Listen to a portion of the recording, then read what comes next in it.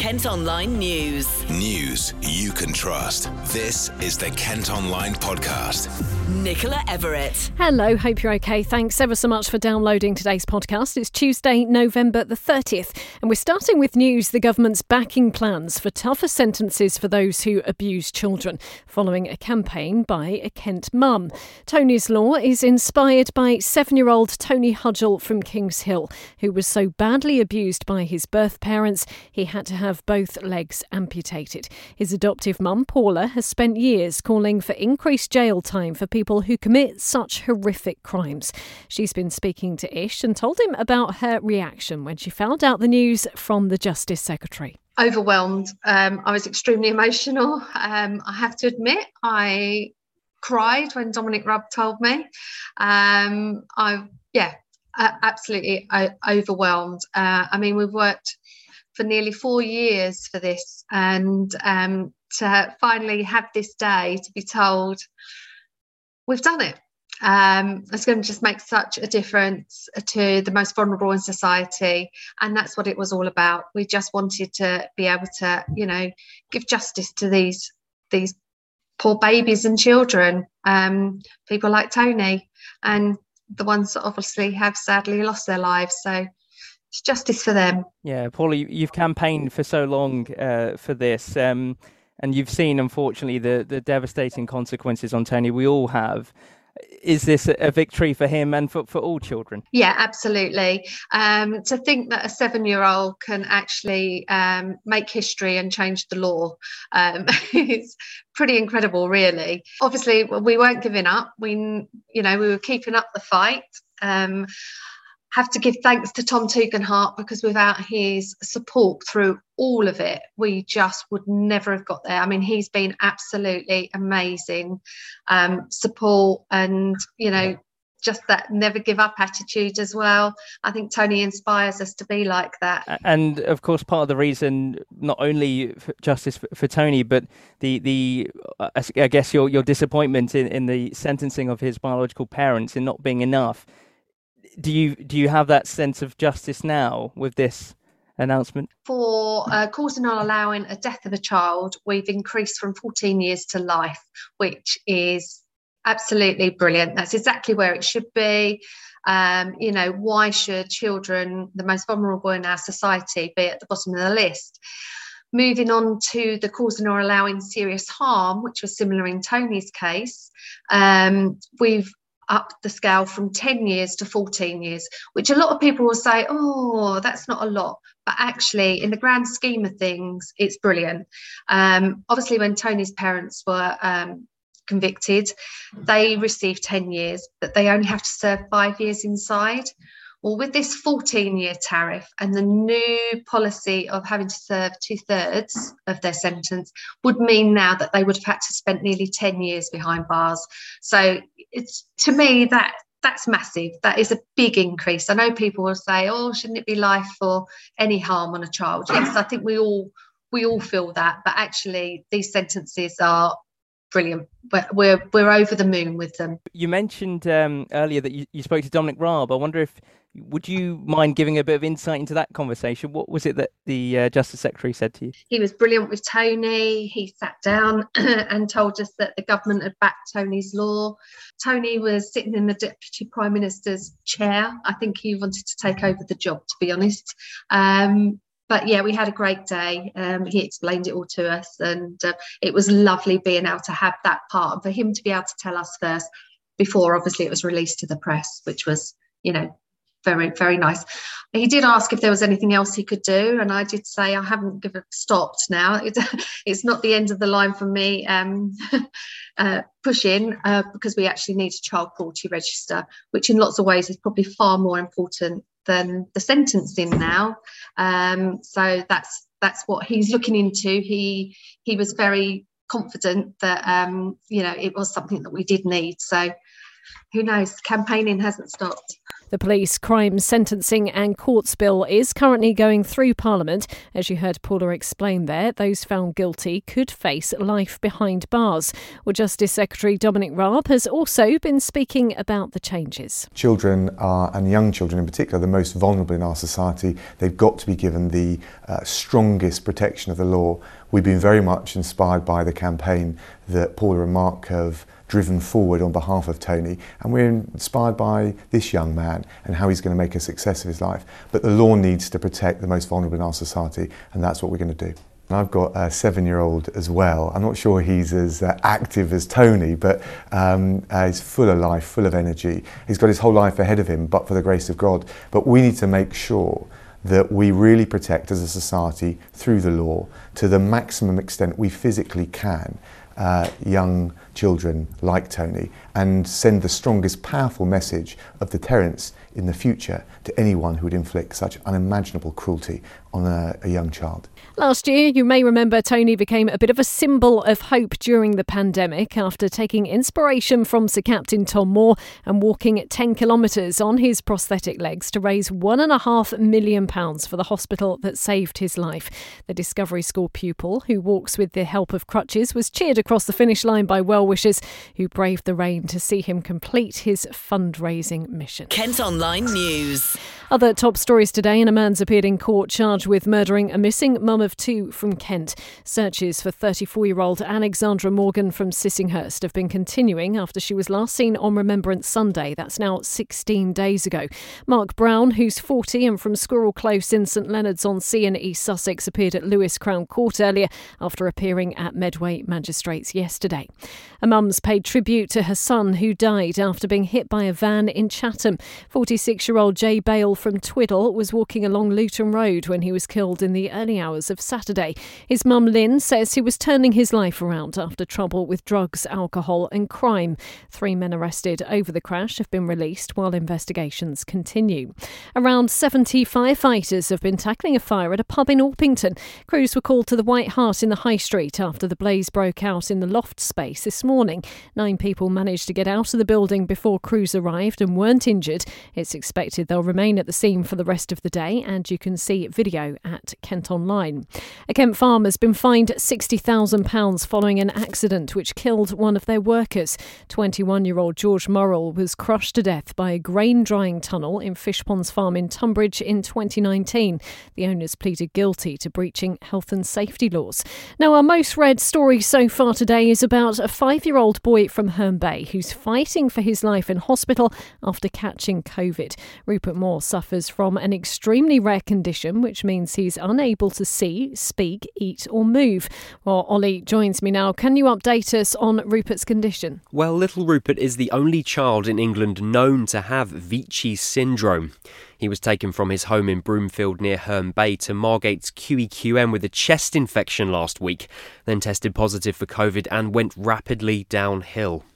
On Wednesday, he was moved to intensive care at the Evelina Hospital in London as doctors feared he may have as little as 24 hours to live. But 6 days on, his mum Camilla Crick says he's showing slight improvements. She's told Kent Online he's currently stable and is trying to fight whatever's going on in his body. Rupert has already defied the odds during his short life. Experts initially told his mum he wouldn't live beyond the age of 4. Only about 100 cases of the incurable condition Rupert has have been documented around the world. Symptoms include seizures, cataracts, visual impairment, hearing loss, and the failure of the muscles and brain to develop properly. Despite his challenges, this is the first time Rupert has been in intensive care, and his mum has launched a fundraiser to help cover the cost of travelling and staying in London to be by his bedside. She's told us, "This is the most devastating time. Everyone who knows me knows Rupert's my whole world." We'll keep you updated on his progress and send our very best wishes to Rupert and his family. Thanks ever so much, Ollie. And as he said, our very best wishes are, of course, with Rupert and his family. Kent Online reports. TSB are closing 70 branches, including 3 in Kent, as more of us switch to online banking. Maidstone, Tunbridge Wells and Bromley will be among those to go next year. Bosses say all staff will be given the opportunity to move to another role within the company. Meantime, West Malling is going to lose its last remaining bank, NatWest NatWest has announced it'll be closing the branch on Swan Street by next April. Bosses say they've had to make the tough choice with fewer people using services in person. We have to wear a face mask in shops and on public transport again from today, following the discovery of a new COVID variant. At the time of recording today's podcast, 14 cases of Omicron have now been confirmed in the UK, and Health Secretary Sajid Javid is expecting more.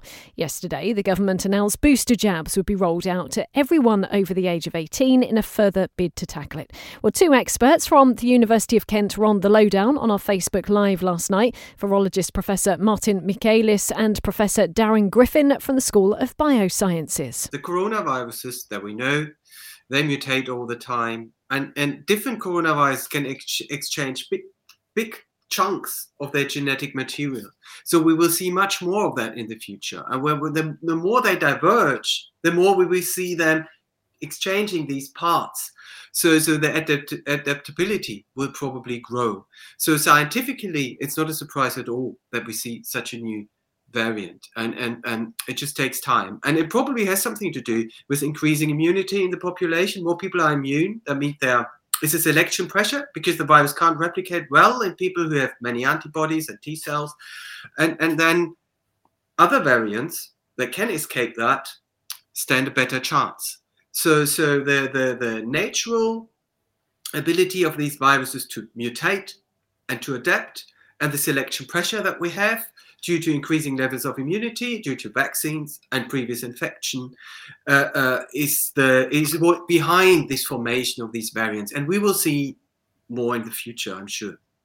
It's funny you talk about that scientifically, because it was always expected to happen. It was something that, you yourself have said this on our program many times, and to be expected this to be happening. It still seems like it comes as a surprise, though, when all of a sudden we're talking very specifically about a variant of concern. I mean, Darren, perhaps you can explain a little bit more about this variant Omicron and why it has been kind of sparked as a variant of concern.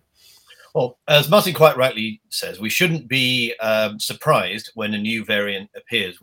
The virus mutates all the time, and this is no exception. I think one of the things that has been a surprise is the number of mutations in this particular variant. So, as I understand it, there are about 30 in the binding protein. There are about another 10 in the binding site.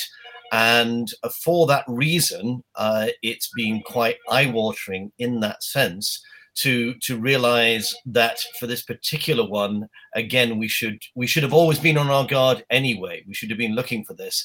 But as it said in your clip, we shouldn't be surprised when we get these wake-up calls. And perhaps we should have been using our masks and making sure we were getting vaccinated, those people that didn't, a little bit more quickly. Hey, we're chatting to Ollie there, and shoppers in Rochester have been telling us how concerned they are about the variant just weeks before Christmas. I'm worried, full stop, whether it's Christmas or not. I think this new variant, I think it's since the last 18 months, 2 years, I think we've been living with it, and I don't think it's going to go away.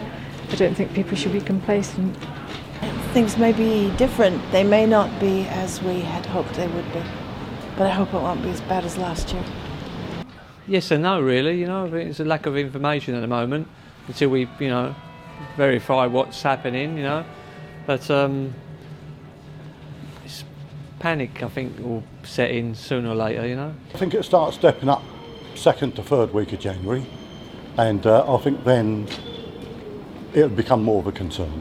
But what the government do, is another matter, It probably is very contagious, and the fact that it's resistant to the vaccines. So yes, it is very, very, very, very worrying, to be truly honest. And, as a healthcare professional myself, it is extremely worrying. And I've had COVID twice. So yes, it's very worrying. Not really, because I don't think people are dying as much, even when they're catching it. So I don't think it's as big a problem as last year. The government are really not doing enough, and to delay it, they said about masks have got to be compulsory now in shops and that, but they've delayed it until like Tuesday. Why didn't straight away they say, right, from now on, because of this, you've all got to wear masks? I think it's going to be, last year obviously it was a lockdown, so we didn't get to see family. So this year, hoping there's not going to be a lockdown and we can get together to celebrate Christmas. So will there be another lockdown this Christmas then? Well, at the moment, we've been told it's down to individuals to decide for themselves if they go ahead with festive parties and gatherings. A spokesman for Boris Johnson says there's currently no change to government guidance, but encouraged people to think about hygiene and ventilation when celebrating inside. We're also going to be discussing the wearing of face masks on The Lowdown on our Facebook Live tonight, and we've been asking on socials today if you're going to be wearing them again. Cal Armstrong has told us it really doesn't bother me if I have to wear one. They can sometimes be itchy and get warm, but I can think of worse things in life. Meantime, Gareth Oxley says they don't work. They lower your intake of oxygen and they're a symbol of slavery. So no, breathe the air, people, and stop living in fear. Daniel Beckett has said, I still got COVID last December, even when I wore a mask all the time. And finally, Christina Rowbottom has said, haven't stopped, even when I've been mocked for wearing one. Well, you can still have your say and get involved in the programme tonight by posting a question to our panel of experts. It's on from 6. And finally, on COVID, invites for booster vaccines have been called a shambles after hundreds of elderly and vulnerable patients in one part of Kent were forced to queue for more than 3 hours in the cold. They all received a last-minute text on Thursday saying the jab team would be at Tesco's Sheerness store over the weekend, but weren't told about having to wait in the car park. At least one person is said to have collapsed. The Kent and Medway Clinical Commissioning Group has apologised. Kent Online reports. Almost a week on from the tragedy in the Channel, and a survivor from the dinghy which capsized has described their desperate attempts to get help. So far, the bodies of 27 people have been recovered after it happened off the coast of Calais as they attempted to reach the UK. Mohammed Ibrahim Zada, who's 21 and from the Kurdish area of Iran, says their boat began to deflate and fill with water. His interview has been translated for us. At first, water started to flow into the boat and the rear side by the motor. We were emptying the water. We saw a ship and said, let's go towards them. But the people on the boat said, no, we shouldn't go. This boat must reach Britain tonight. Then we moved away and ships in the sea started to disappear. There was only this inflatable boat and it started to lose air. The balloons had blown up. The balloons on the right-hand side of the boat were now losing air. There was a pump inside the boat. So some people started to pump air, while others were emptying water from the boat.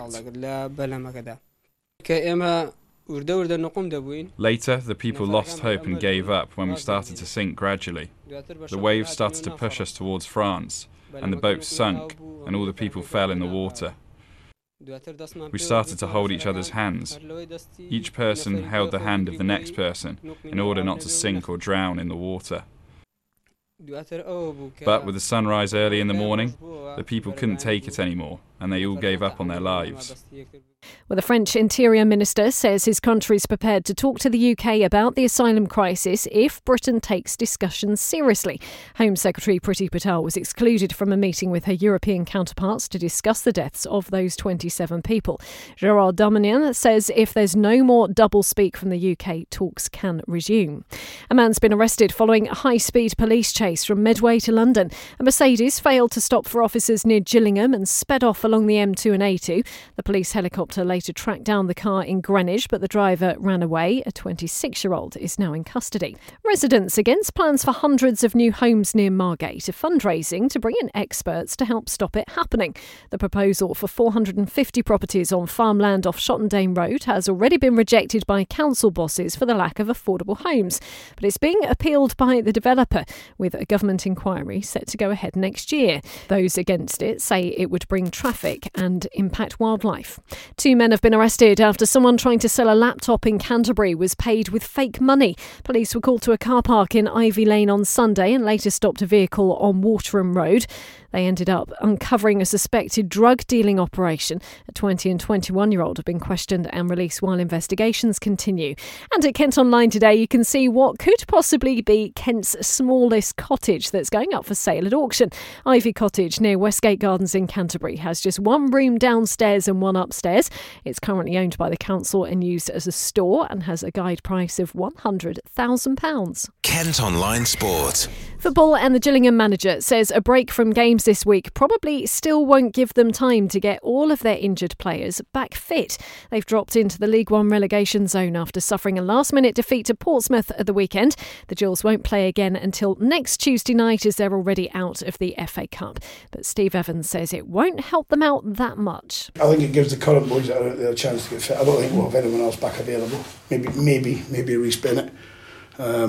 But other than that, it'll give the opportunity for Mustafa to get a bit of fitness work done. Same for Ollie, same for Robbie, the boys that have been struggling with injuries. But I don't think we're suddenly going to see Dempsey, Oliver, maybe David Tatunda might be back in a week's time, 10 days' time. But again, it's 10 days from the to when we play again. So, but we'll come back in a week and we'll see what we've got. And in cricket, Kent's Zach Crawley is with the England squad as they once again try to warm up for the first Ashes test in Australia. The first match was a washout, with England only making 98 with the bat. And bad weather has again affected the first day of their latest game in Brisbane. The first test gets underway next week. Well, that's all from us for today. Thanks ever so much for listening. Don't forget you can follow us on Facebook, Twitter and Instagram. You can also now get access to the new ad-free Kent Online premium site by heading to kentonline.co.uk/subscribe. And whilst you're on the site today, you better check out those Elf on the Shelf ideas as we start the countdown to Christmas from tomorrow. News you can trust. This is the Kent Online Podcast.